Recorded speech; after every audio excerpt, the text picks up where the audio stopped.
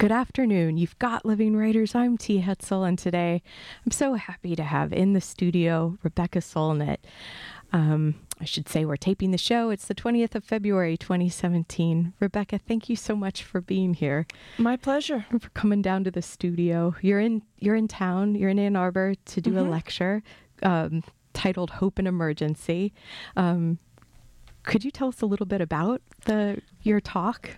I was joking to the lovely Kush who brought me over here that I'm like a giant aspirin, similar coloring too, and that after the election I was called up to say, could you come to Michigan and talk about hope because they really need it? Michigan especially. Right? Well, you guys had such an interesting election in that it was because I was in Grand Rapids right afterwards. It was really weird. I also talked to a lot of people who were in Cobo Auditorium doing the recount who talk about how frantically the Republicans shut that thing down. I'm not actually convinced that Mr. Trump won Michigan. And the margin is so narrow that a really thorough hand recount should have happened to find out. But why do those things never seem to happen if it's the Democrats that need to do the counting? Because the Democrats are mild-mannered people full of facts that are usually right, and the Republicans are Tasmanian devils whirling around full of stories that are not factual but very compelling. And basically, might is right, I think would be the really short version. They shut it down, and we'll never know, it seems like, because the amount of error you find out, and I spent a bunch of time looking at the election, and, we're always told, here's the numbers, and, the way we watch Clinton's margin climb and climb and climb, you're like, oh, all the votes aren't counted at the outset. It's approximate, yet they declare a winner. And then you find out about voter suppression, whether it's cross-check or all the other ways, particularly millions of people of color are prevented from voting, and the sheer sloppiness, the lack of standards, the fact that all this is carried out by local officials of various levels of probity. And you realize, if this was some third world country, we would think it was outrageously I think we'd be corruptible and illegitimate. But we kind of don't look that hard at it for ourselves. And one of the things I think really needs to happen as part of the resistance to the Trump administration and the Republic and to break Republican power, hello people, I am not neutral, is a massive voter rights movement like the 1960s, but not just for the South, because this is a really progressive country. If all the people of color in particular who have been disenfranchised were able to vote,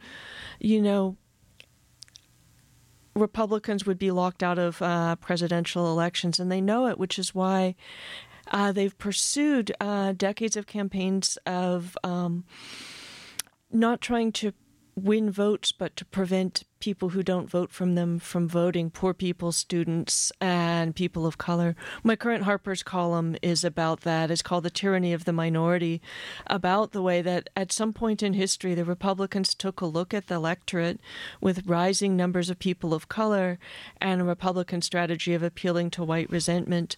They were doomed if demographics had their way. So they went to war on the demographics by disenfranchising all these people through the laws, the voter ID laws, cross-check, harassment at polls, the 6.6 million people who've been disenfranchised because most states don't let people convicted of felonies vote even after they've done their time. You add that all up and you're looking at, I've never seen anybody do all the numbers, but, well over 10 million, maybe 20 million, maybe more people who were not able to vote. And that those were not mostly people dying to vote for Trump and the Republican agenda. And so the Republicans are winning a war on democracy, and that's how they're winning elections. And so we need to fight back. And democracy itself, one person, one vote, would right this country's direction in a profound way. And I really want to see that voting rights movement. I think it would be a great thing to enlist young people with the kind of idealism of Freedom Summer in '64 and the voting rights drives of that era that were focused on the South, but we need it nationwide. And I know Eric Holder said after the Obama administration wound down he was going to pursue breaking up some of the extreme gerrymandering that's given a lot of states, I know particularly in the Midwest, particularly Ohio, completely bizarre representation, where the representation in the State House and in Congress is very different than who's actually voting.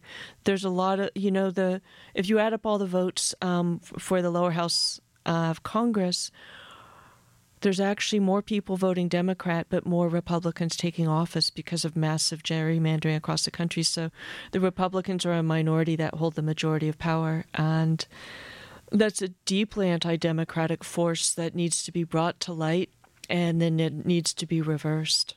Can't be mild-mannered anymore, I don't think. I'm not sure what mild-mannered was good for. I love Michigan nice. One of my best friends grew up in Detroit and Lansing, and Sam Green, the filmmaker. And when I was in Grand Rapids, I was like, oh yeah, Sam is not a uniquely lovely human being. He's just a Michiganer. So Michigan, so nice, like, nice, yes, but not mild-mannered necessarily. Right, exactly. Yeah. Michigan's produced lots of the other stuff. I'm thinking of Michael Moore and a lot of powerhouses out of Detroit. Well, I think if people the great Grace Lee Boggs. Oh, yes, Grace Lee Boggs. Yeah, I got to meet her a few times when I was writing about Detroit. She was so great. When you did the piece Detroit Arcadia for Harper's? Yeah, years ago when I was writing about Detroit, I visited her a few times, and she loved the work I was doing on Hope. She saw it as very aligned with what she was trying to do, and she was just one of the great figures of our time. There's 100 years of trajectory through the American left, and to see her evolve through the kind of quotidian mid-century left-wing politics to something that was much more kind of local and adaptive, and that she and Jimmy defined. Yeah, and a kind of grassroots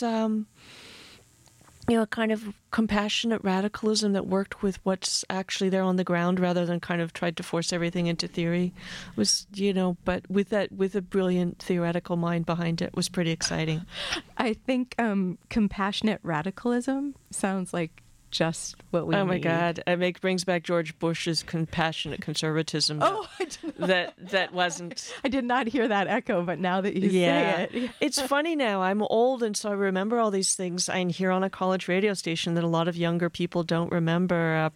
And one of the things that was scary was being terrified that would repeat the mistakes of the 2000 election, where a lot of people were too pure to prevent George Bush by voting for Al Gore and saying there was no difference between the two, which nobody said after 2003 ever again. And realizing, like, wow, people are voting who were two in that election, because if that was 16 years ago, in November, and 18-year-olds vote. So, so here I am in my mid-50s, a repository of history going back.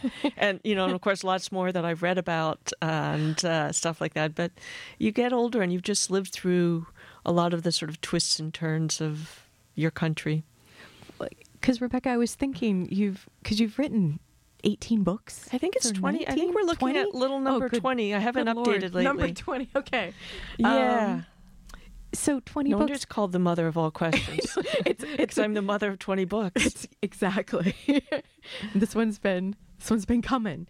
But so you're a writer, and then you also are doing like the is it the armchair column for Harper's? Like, the Easy Chair column. Or Easy Chair. Easy Chair, yes. Easy Chair, armchair. Yes. Okay, Easy Chair. And you were the first woman to do this column on a regular basis. Yes, as well. Which is very silly. It was begun in 1851. Right. It's happened almost continuously. And I keep saying, like, why didn't they have Willa Cather take it over in 1904? Why didn't they have Hannah Arendt take it over in 1954? Is this going to be one of your columns? Or could you not do it there, I wonder? And at some point I might do a history of the column. Bernard DeVoto, the great Western historian, wrote it for a while. I also think everyone who's written the column regularly has been white. Thomas Frank, Mr. What's the Matter with Kansas, preceded me. And But actually, I did have, before we get too far into the easy chair. Not that easy. We got to get out of it right now. Is that you're a writer, but you're also a public intellectual. Whatever the hell that is. That's what I wanted to ask you. What is a public intellectual? You are talking about walking around like as a repository of this knowledge, and also with someone who has a voice. Like for years, you found a voice. It's been interesting. You become a writer by staying home alone more than most normal people can stand. And, and you stay home long enough and you write enough, and then you start to reach people sometimes. And then in a weird way, you become a public figure by being more deeply and private than anyone else. It's a very odd fate. And then suddenly you realize that you've learned how to write, but now you have to learn how to talk because you're going to be on the radio and on stage and all these sorts of things. So none of this was anticipated. And I don't know what a public intellectual is. I think it's, but it's been really interesting, as a young woman who is sort of exceptionally withdrawn and who was silenced in a lot of different ways, to be a no longer young woman who has a certain amount of reach and audibility and the ability to occasionally impact things. Or reframe things. And reframe them and impact them. In this book, The Mother of All Questions, many thanks to Jim Plank at Haymarket Books for sending along the Mother of All Questions, Men Explain Things to Me, and also Hope in the Dark. My newest trilogy, finished officially the pub date is next month, but there they are, all three. They look lovely. I know, blue, black, gold. It's not that far from your school colors, which are the same as Berkeley's colors. Oh, was this the blue and gold? Did you choose the colors? Were these important? The colors for each? Well, Men Explain Things was 3 different shades of blue, and then it finally came out in this beautiful sort of ultramarine electric blue, and then Hope in the Dark, of course, had to be black. And then what's the third thing gonna be? And so it's sort of more like Safety Orange in the published version, but it was supposed to be marigold. But they're a small press who doesn't have too many rules, so we'll just make the next printing marigold. Which is probably why you choose to work with them as well, Haymarket Press. It's it's a long story, but yes. Well, maybe we won't. Well, maybe we'll get to that one. Maybe we won't this hour. But you're a friend of the show, Rebecca. So anytime Thank you. You'd like to talk. The beginning of the book, you're talking about silence, which you mentioned just a moment ago. Silence. The book is a lot of, it's about a dozen essays, many of them published before, but one of them, the longest essay in the book, it's more than 40 pages, I think, is called A Short History of Silence. And it was really about the way that you can't describe everything that feminism addresses as silence, but when you think about what does it mean to have membership, to be a citizen, to be a full participant, to have rights, and a lot of it can be said to have a voice. And so being silenced is such a deep part of taking away people's humanity. And whether you look at the Ivy League universities that didn't admit women, all the elected offices, that many of which have still never had a woman for the president, a lot of governorships, and et cetera. And, you can see just all the different arenas in which women, in which women were silenced, were not allowed, to not have agency over your own body, whether it's date rape or reproductive rights or marital law, is a kind of silence where you don't have a voice that can determine your fate. And,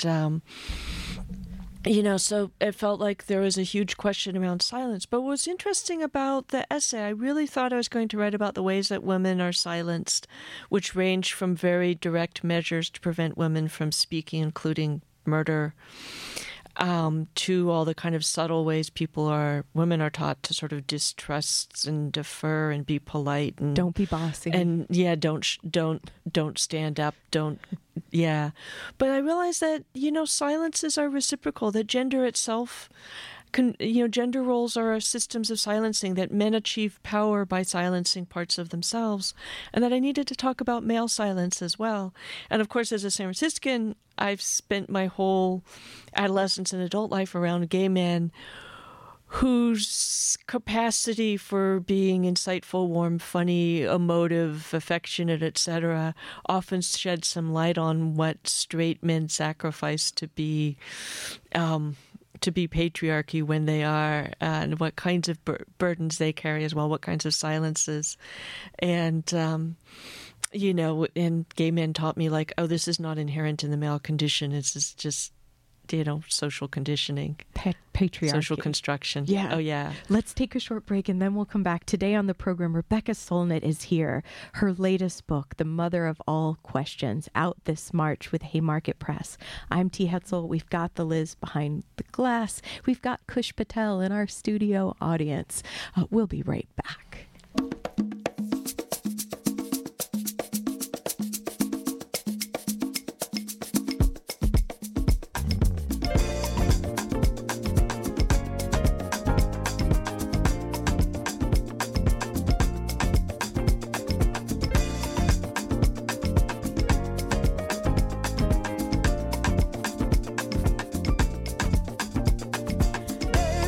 Change in me.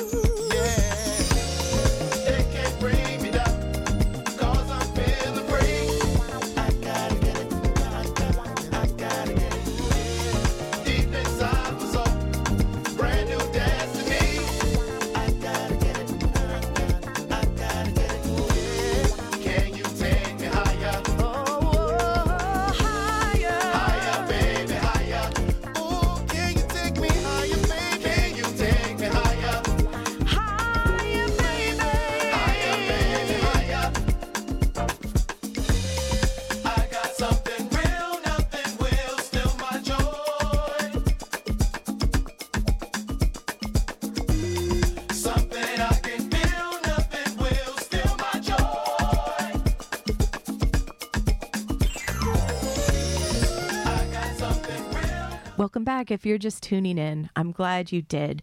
I'm T. Hetzel. Today on the program, Rebecca Solnit is here. Rebecca, just before the break, we were talking about the silencing and what silence is, and how. And you, when we were on break, you made this very astute connection to the election as well. And so it occurred to me immediately that there's ways people are silenced individually in their families, in classrooms, in public spheres, in professional spheres, on the street, in bed, etc.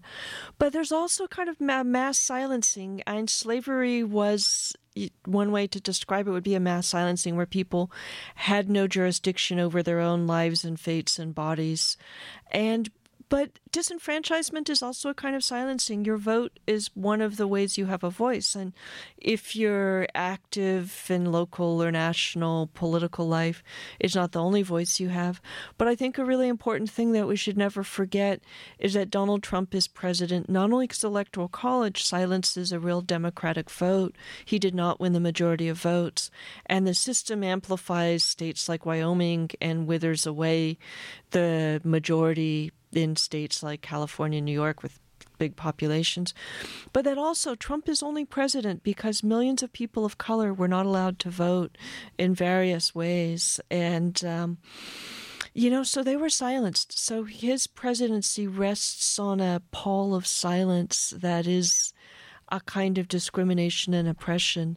He's became president through many kinds of anti-democracy as well as misogyny and outside intervention, etc. But I want to see outside intervention. Yeah, well, Russia. That is a long, and Comey, and that is a long other conversation. But and that may not ever quite happen like that again. But any further national election, if we can have full enfranchisement, like across the South, where the Reverend William Barber says that we get all these people of color registered to vote and to the polls, and there's massive voter sort of prevention there, and it's sort of the other new Jim Crow, and the South could flip too. And one of the beautiful things, I live in California, I spend time in New Mexico, I have friends in Arizona and Nevada, is that the rising Latino population there is a blue tide that may flip even Texas in time if we have full enfranchisement. So, the future, a good future for this country is paved on full enfranchisement.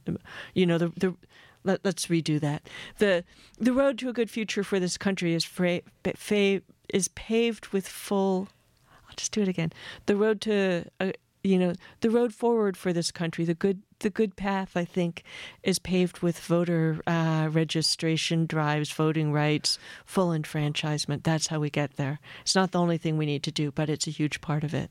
And I love also how you had noted, Rebecca, that it's been a year, feels like a year, a month since the election, and that the resistance is happening. So because there's hope. Like today, you're going to be talking about hope and emergency. And so the resistance is hope. Yeah, I did not expect resistance like this. I started out trying to stop Trump the week after the election, and I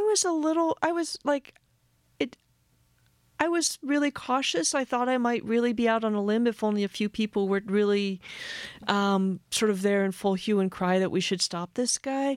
And it was so interesting. November, watch more and more and more people get on board. And by the time of the inauguration, there was a mass resistance in place. People had been setting up their immigrants' rights defenses and organizations. And, it's been extraordinary. We're seeing government employees resist. We're seeing scientists who, for the most part, have remained very apolitical, which is seen as neutral, although there's nothing that's actually neutral, getting ready for their own march. They protested in Boston on the 19th, like thousands of them.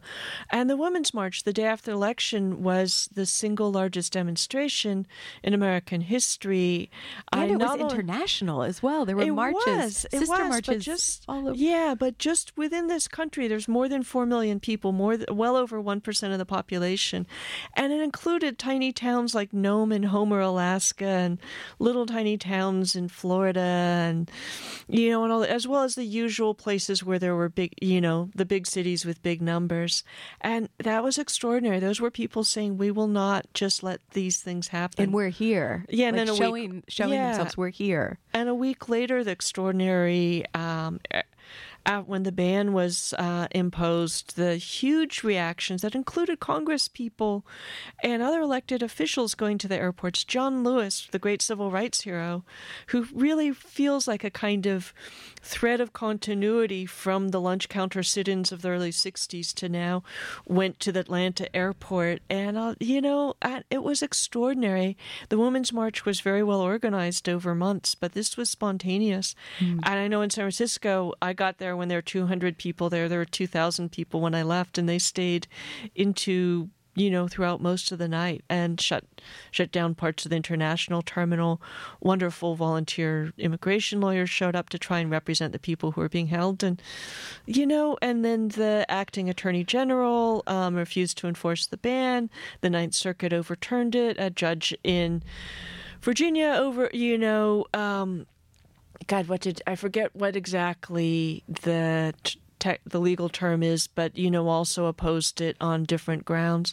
But just in so many different ways, from all the Twitter handles and things for Alt National Park, Rogue NASA, etc. We're just seeing extraordinary insurrection. And the only power the president has is to give orders. Otherwise, the White House is just a boys' clubhouse. If people don't obey those orders, they have no power. And it really looks like everybody is asking themselves questions. Not almost everybody, not so much the Border Patrol and ICE and things like that. Although maybe that's happening there, we don't know. But we're hearing in senior staff in the State Department and the Environmental Protection Agency and a lot of other arenas that the people who are often scorned as bureaucrats really have commitment and integrity. And a lot of them are also questioning, what are they going to do? And maybe slow down the process. Slow down the process, subvert it. It's also, the White House is a sieve. It is the leakiest White House ever. And there was a story in the Washington Post last week that had 9 unidentified sources. And it just feels like people, and it's kind of funny because, of course, Trump loved leaks when they were about Clinton's emails. And, but I love it. A lot of the major news outlets, from ProPublica to some of the major newspapers and things, have little things on their site saying, if you have a story you want to tell anonymously, here's how to do it. These kind of like tip outlets for people to feel safe in leaking. And so, and so there's all kinds of resistance, from physical blockades to these kinds of subtle non-cooperations. What do you think about the Supreme Court, though? Because if we're thinking about some, like, what people are doing already to resist, my worry I don't know. I wish that had happened a year ago. I wish the Democrats, who have some backbone now, but why had some sense then had just said, like, we're not going to do any legislation until we clear this off the deck or something, because that was insane. I do love the people who are joking, like, well, we shouldn't pick a Supreme Court justice in the president's last year, because the international betting is now kind of even that Trump will be impeached, and we're getting close to, I think, more than 50% of the public thinking he should be impeached. Yeah, but so people are again saying, so still don't fill the Supreme Court, like, just don't fill it. And I don't know, how long because they're a minority, can they, if they can obstruct it? I have to say that the pick is, I worry that if he's rejected, we'll get somebody much more like Jeff Sessions or somebody, that this guy is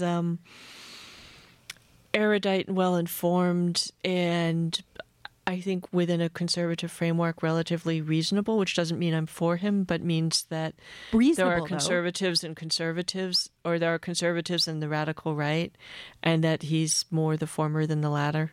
Mm. He has like the bulldog, Scalia, the pit bull quality of Scalia. Yes, Scalia. Yeah. Yeah. But wow, how did we get here? Because I wanted to ask what you were thinking about with that. Well, you know what? Let's take a short break, and then when we come back, Rebecca, do you mind reading something? I'd be delighted. From the latest? So in the trilogy, we've got the trilogy on the table with us. Men Explain Things to Me, Hope in the Dark, Untold Histories with Wild Possibilities, and the newest, out in March, The Mother of All Questions with Haymarket Press. I'm T. Hetzel. You've got Living Writers. We'll be back.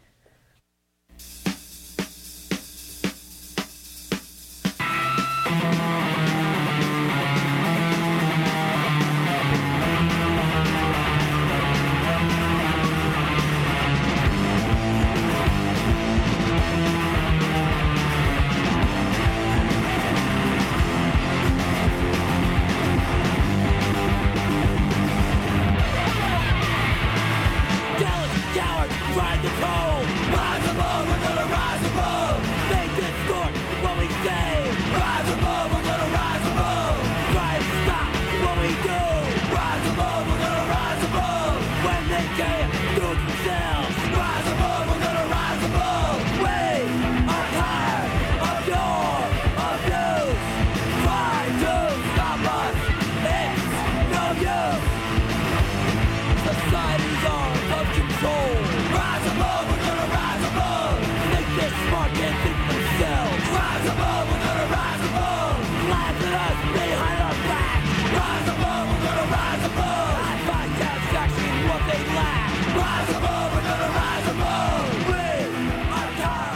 Welcome back. You've got Living Writers. I'm T. Hetzel. Today, Rebecca Solnit is here. Rebecca, thanks for picking all the songs for today's program, by the way. My pleasure. Kind of exciting to hear Black Flag again with Rise Above. I was asked to buy Powell's books to come up with a playlist for Hope in the Dark, and that was one of the songs. And, that not only the words, but the spirit is, pure resistance.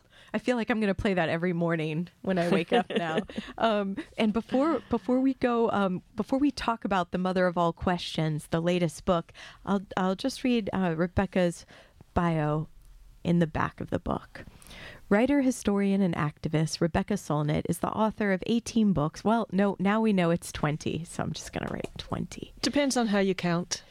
But I want to count like the way you're counting the books. I have to go home and look at them all and count because I haven't counted in a while. But I've been saying 18 for a while, and I had one come out in October, and another this Atlas, one, right? the last Atlas. So I finished a trilogy in October, and this, in a sense, is a trilogy too, though it wasn't made in the same way. But that's not the most interesting thing. Finish the bio, and I'll read.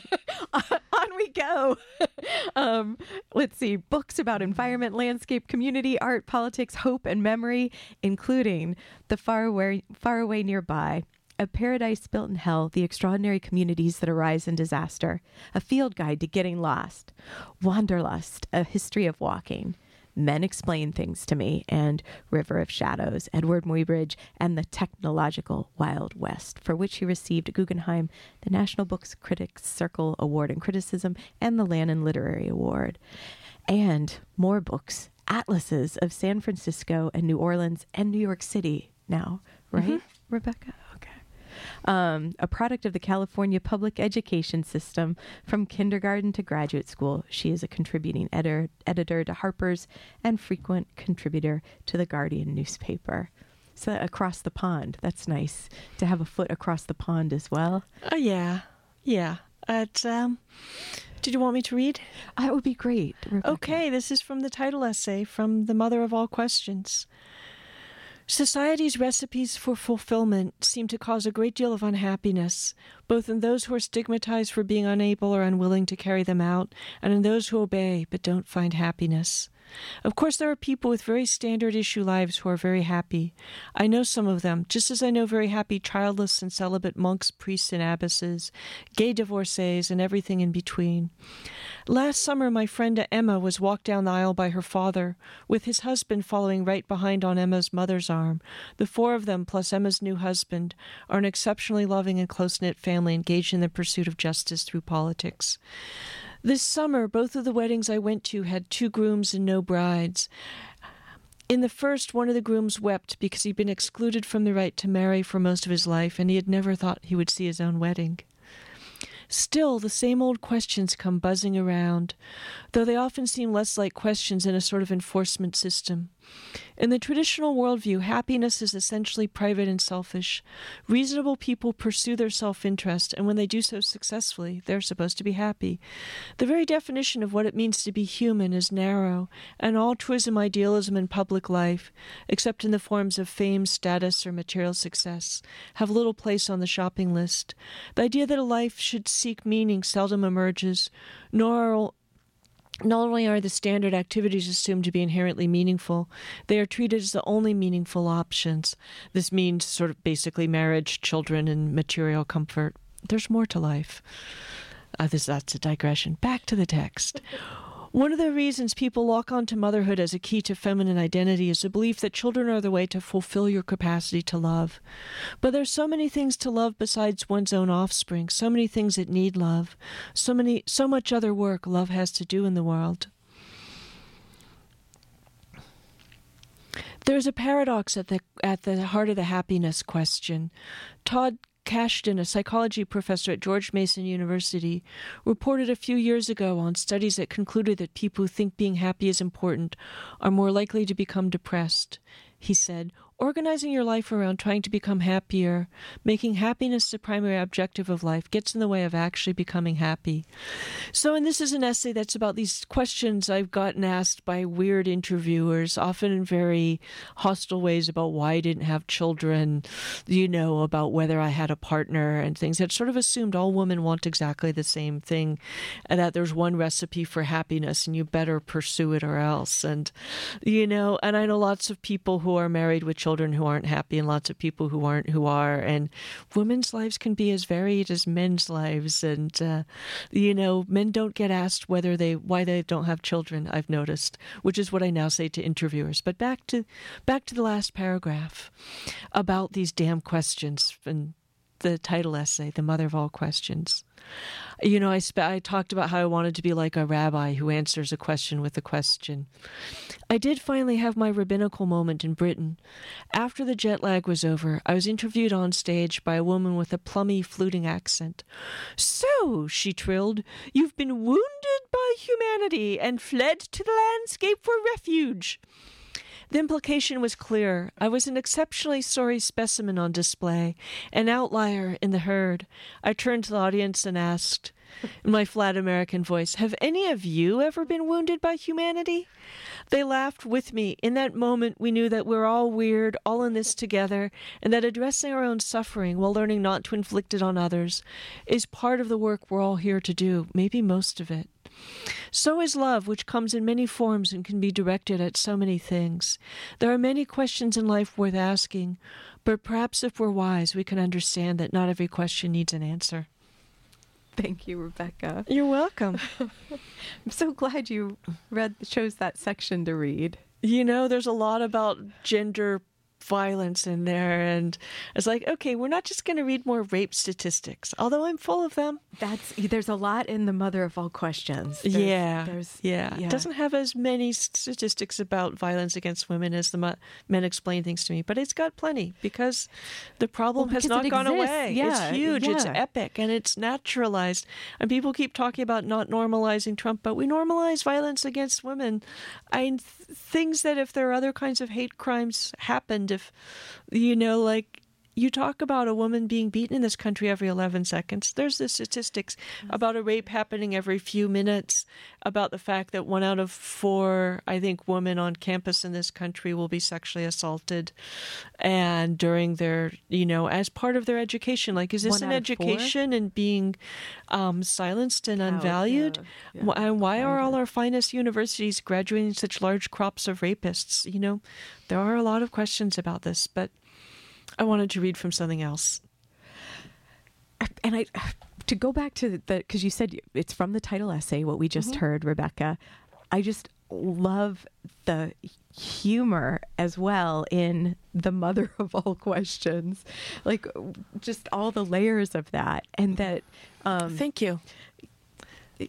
Did you do? Yeah, no, it felt humor like is a important, perfect. Right? I originally thought because of this big new essay on silence, the book might have a title like "Silence is Broken" or something like that, but that sounded so generic. And then I really like this because I have a lot of sort of sentency titles: "A Field Guide to Getting Lost" and "A Paradise Built in Hell," are long titles. In the spirit of James Baldwin, one of the great title makers of all times, "The Fire Next Time," "Go Tell It on the Mountain," So, but also Men Explain Things to me is really about people who think they have answers when they don't. And so it felt like a perfect bookend, The Mother of All Questions, about, about the value of questions, of the unanswerable and open-ended inquiry and things like that. Because that's what we need more of now, or more questions, more curiosity, more empathy. It's interesting. I'm writing my current Harper's column about hate, and I was thinking, what is the opposite of hate? And there's many things. The conventional thing would be to say love, but there's a kind of closed-mindedness about hate that assumes it already knows what, the object of the wrath is. And I was thinking that in some sense, inquiry is opposite of hate. Yeah. Yeah, and you're usually interested in the people you love, although they may tell the same stories repeatedly if you're with them for a while. But there's a kind of willingness to pay attention, a kind of attentiveness that is itself part of love. And I think whether that's part of the broader love I'm interested in, it's intellectual curiosity about how systems work, whether it's natural or social or political or psychological systems, about what things mean. You know, there's a great philosophical, the unexamined life is not worth living. You know, the process of examination it can be cross-examination, interrogation, even torture, but it can also be a kind of celebration of getting to know you. That's an amazing sentence to put together. Torture Yes. along with getting to know you. Well, I'm trying to describe the spectrum. It's and you are, and that's what's also so amazing about The Mother of All Questions. I feel this book is so expansive, and these moments surface like paying attention is the foundational act of empathy. Yeah. No, there's a sense, and I wrote about it a lot in my book, The Far Away Nearby. We tend to think that we think of empathy and compassion as emotions, but they're also intellectual and imaginative qualities. To harm before you harm someone, you have to kill off your capacity for empathy, which is fairly inherent. So you kill yourself a little bit first before you kill somebody, or abuse somebody else. And there's a way you kind of wither and shrink into yourself.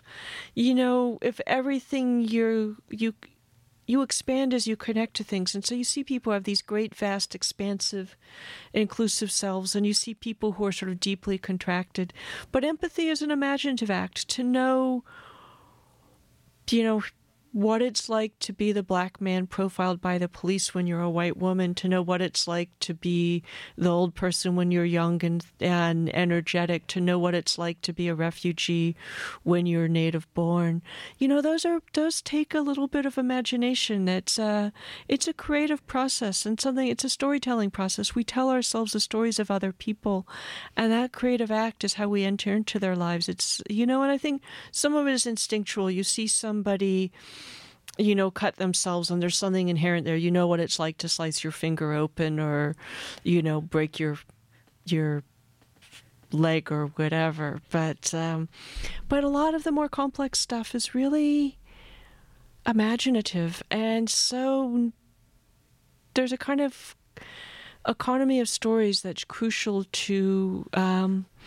And then brings us back to silence. Whose stories are told and whose are not told? Whose are we taught to pay attention to and whose are we taught to ignore? Who are we taught to believe and who to, disregard or treat as an unreliable witness to their own experience? Which is so maddening. And more than that, it's fundamental to racism and misogyny and transphobia and the rest of that I don't have to believe your experience. And I was seeing it on the internet last night. A woman was talking about the incredible atmosphere of sexual harassment at her job at Uber and the complete unwillingness of the management to do anything about it. And she wrote it in an online essay. And one of the first comments was from a guy named Adam, who's kind of like, do you have documentation? Because why should I believe you? And it was like, dude, you're exactly replicating the problem, which is that, this woman was documenting and going to human resources who were telling her like, oh, we've never heard that before. Oh, that's not documented. Oh, this is the first time we've heard about it. Oh, we don't, And how ironic that his name was Adam, too.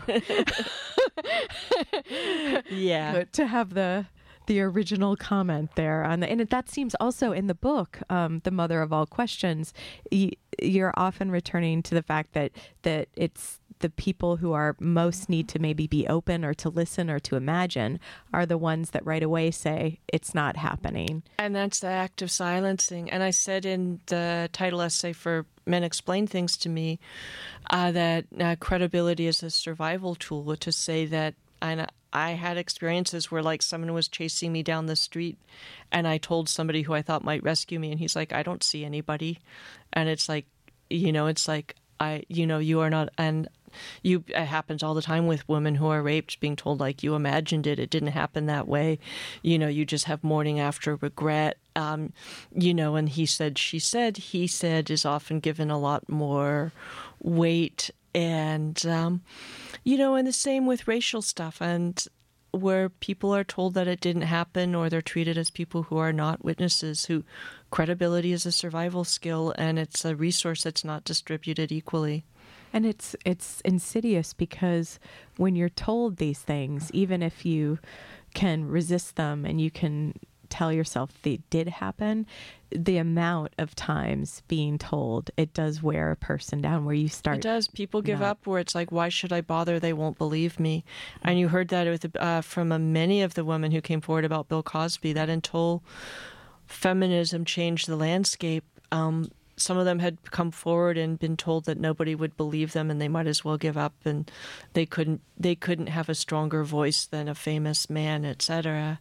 So it's also, one of the ways to think about it is, imagine Trump's behavior if it was done by a black man or a woman of any color, whether it's a sort of lechery and general creepiness, or the massive monumental pathological lying, that constantly lying about things that are provably not true, contradicting yourself. Let's take grotesque exaggerations, But let's come back to that. The idea of facts and alternative facts. We'll take a short break and let's dive in. Today on the program, Rebecca Solnit is here. Her latest book, The Mother of All Questions. I'm T. Hetzel. We'll be back. What happened at the New Orleans?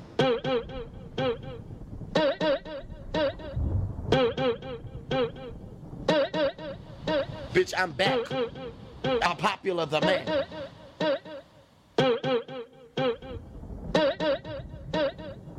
Y'all haters corny with that Illuminati mess. Paparazzi catch my fly and my cocky fresh.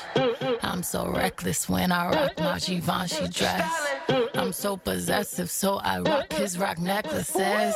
My daddy Alabama, mama Louisiana. You mix that Negro with that Creole, make a Texas Bama. I like my baby hair with baby hair and afro. I like my Negro nose with Jackson 5 nostrils. I earned all this money, but they never take the country out me. I got hot sauce in my bag. Swag.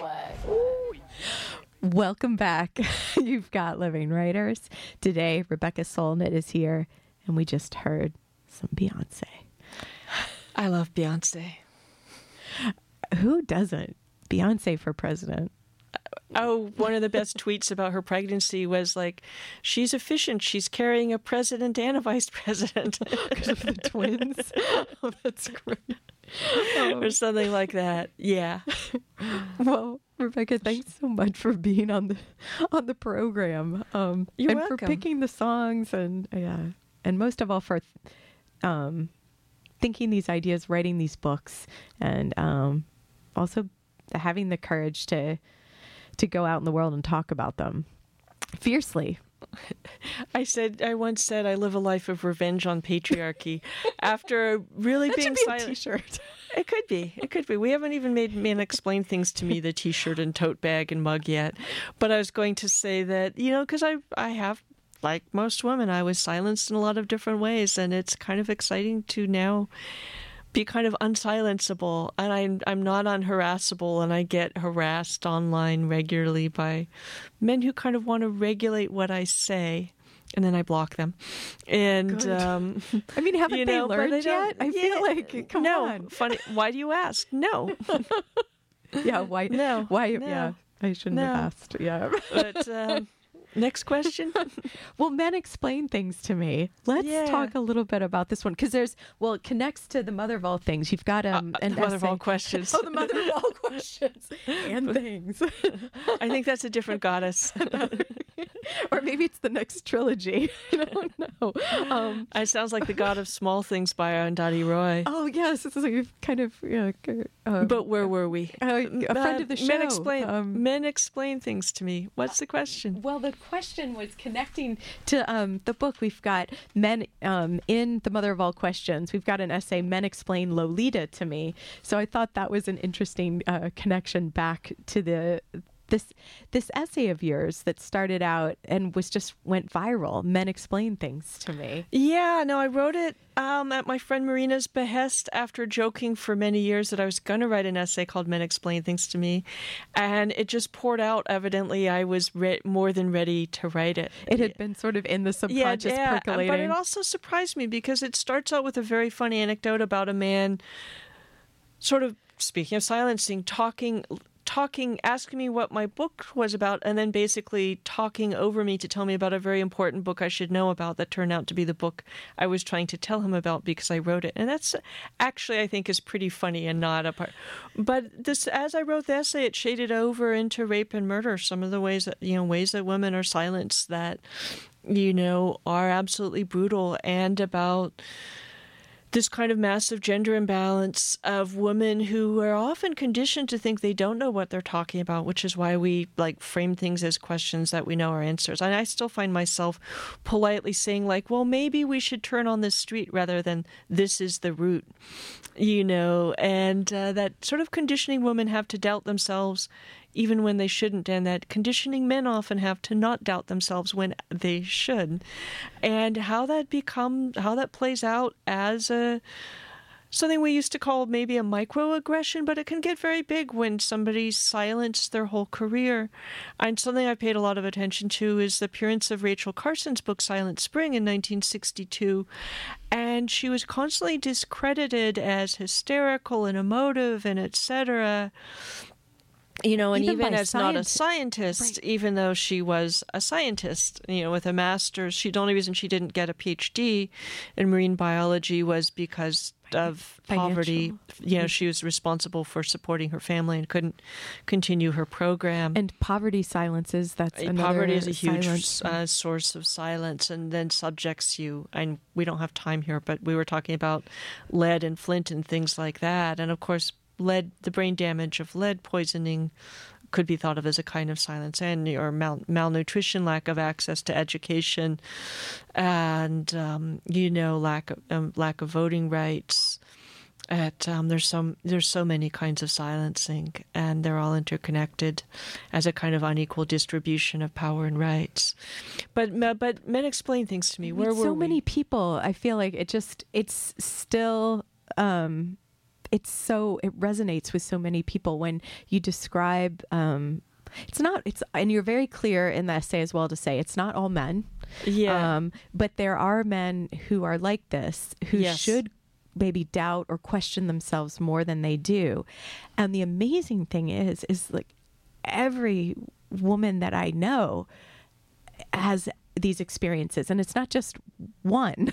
Yeah, no, one of the most recent examples is an immigration lawyer who was talking about men explaining immigration law to her, even though they don't actually know what they're talking about. There's something, and she's a beautiful young woman. There's something about the sight of a beautiful young woman that makes a lot of men want to explain things. Well, and I was thinking about that. Is that evolutionary? So is that sort of the peacock thing, trying to be like? We'll just mark that one down. just make a Beyonce noise to cover it up. Swag. What was I going to say? No, it's not. Patriarchy is not inherent in the human condition. It's a social construct that's not. But we're so surrounded by it that it feels it's like not natural. It's a social construct, and we can overcome it. And it's interesting because there's a way we naturalize a lot of stuff. And there's an essay I really enjoyed writing in here called "Escape from the 5 Million-Year-Old Suburb." About the stories people tell, a little bit less now, but about how human evolution was like men went out hunting and brought home the primordial mammoth bacon, and women stuck around the hearth having babies and being dependent. And people are really attached to that story. And you look at all hunter-gatherer societies, and they're not hunter societies or hunter-gatherer societies, and women play a really crucial role. But we tell these stories where, which is we're projecting kind of 1950s suburbia onto human evolution. We tell these stories about things being inherent in just the way they are as a way to tell people that, no, we can't change them. You just have to suck it up. But we can change them, and you do see people in places where that is not the case. And I think it's changed a lot now, and that we do have a lot of powerful women, and we do have a lot of men who are not patriarchy, who are happy to, listen to people who are informed, whatever their gender, and respect people who have knowledge, and etc. And something that I make clear in The Mother of All Questions is that patriarchy is a system that privileges men, but that many men resist, and many women, cooperate with. That it's not, it's not a neat all women are feminists and all men are misogynists at all.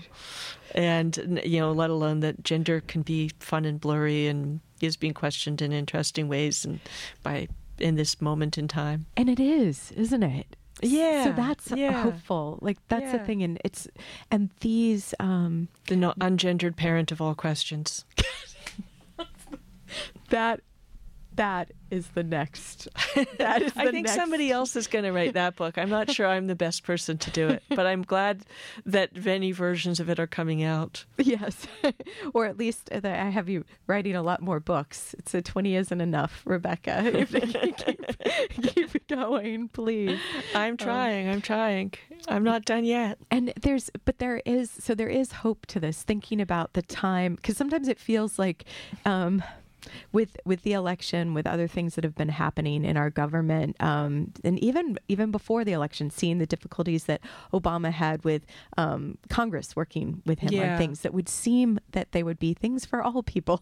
It doesn't have to go down party lines. It can be for all. But when you're talking about some of the moments, that's like the people we are changing, and there are people who are changing how they see the world, and we have to keep this hope.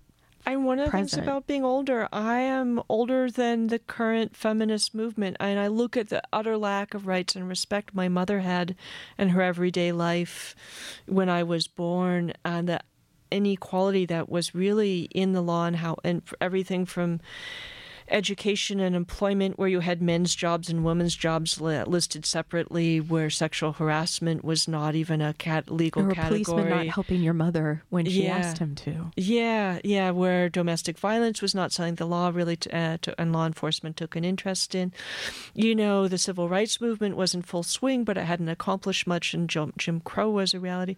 So you look at slightly longer arcs of time, and you see tremendous change where Native Americans have regained a huge amount of right and visibility. There was no real environmental movement when I was born, and there wasn't even a language in which to imagine these interconnected ecosystems on which we depend. And, and so much else. To be gay or lesbian or trans was to be treated as mentally ill or criminal or both in that dark early 60s era. Instead of seeing... Take out the dark. I'm pro-darkness as something other than grim. But, so we've had extraordinary revolutions if you look at the long arc of history, and a lot of it is irreversible. People are not going to think, we're seeing enormous backlashes, but the genie never goes back into the bottle. And, and we're winning a lot. And particularly, we need to tell these stories internationally and not just what was the U.S. election in November. So, and keep telling these stories. Oh, yeah. And finding your voices. Oh, yeah. Resistance. That too. And persistence. Nevertheless, she persisted. Thank you so much, Rebecca Solnit, for talking to me today. You're welcome. Keep persisting, everybody. And thank you. Thanks for listening, everybody. I'm T. Hetzel. Until next time.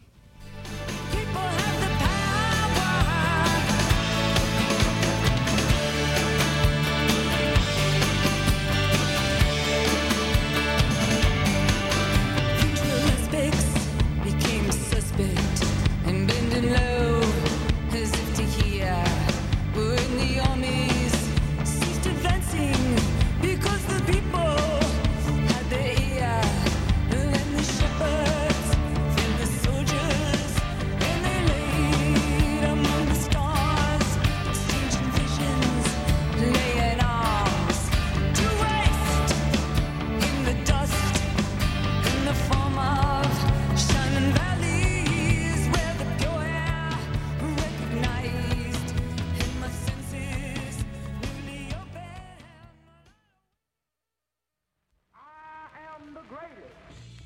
Live from Production Studio A in downtown Ann Arbor, you're listening to the Daily Sports Report on 88.3 WCBN FM.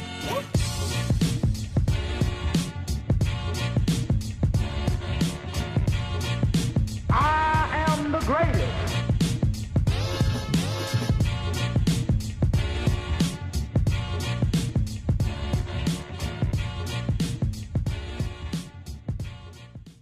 Hello, everyone out there. My name is Morris Fabry, and you are listening to today's episode of the Daily Sports Report here on 88.3 WCBN FM Ann Arbor. Once again, I have nobody on the other side of the glass with me, as I appear to be one of the few members of the sports department who is not somewhere sunny and warm right now. Rest assured, it is cold and miserable outside this studio. So I guess I should be grateful to at least have a roof over my head, and you know, all I have to offer is the small price of having to ramble on about sports for 30 minutes. So first things first, the Wolverines are going to what has in recent years been a second home for them. The basketball team travels to Evanston today, where they will take on the Northwestern Wildcats in a late season Big Ten tilt. On paper, this looks like a pretty solid matchup between two teams on the NCAA tournament bubble. Michigan probably has a better non-conference schedule in its favor, probably has better wins on its resume, and is thus probably more secure than Northwestern as far as getting into the NCAA tournament is concerned. But if you had said this a couple weeks ago, you would have been looked at like a crazy person, because Northwestern, on the heels of a victory in the Kohl Center at Wisconsin, who at the time was a top 10 ranked basketball team, looked to be poised to make the NCAA tournament for the first time in its school's history. Not only were they poised to make it, they were a lock at that point. But since then, things have gone south for the Wildcats, as things tend to do for a team that has not made the NCAA tournament.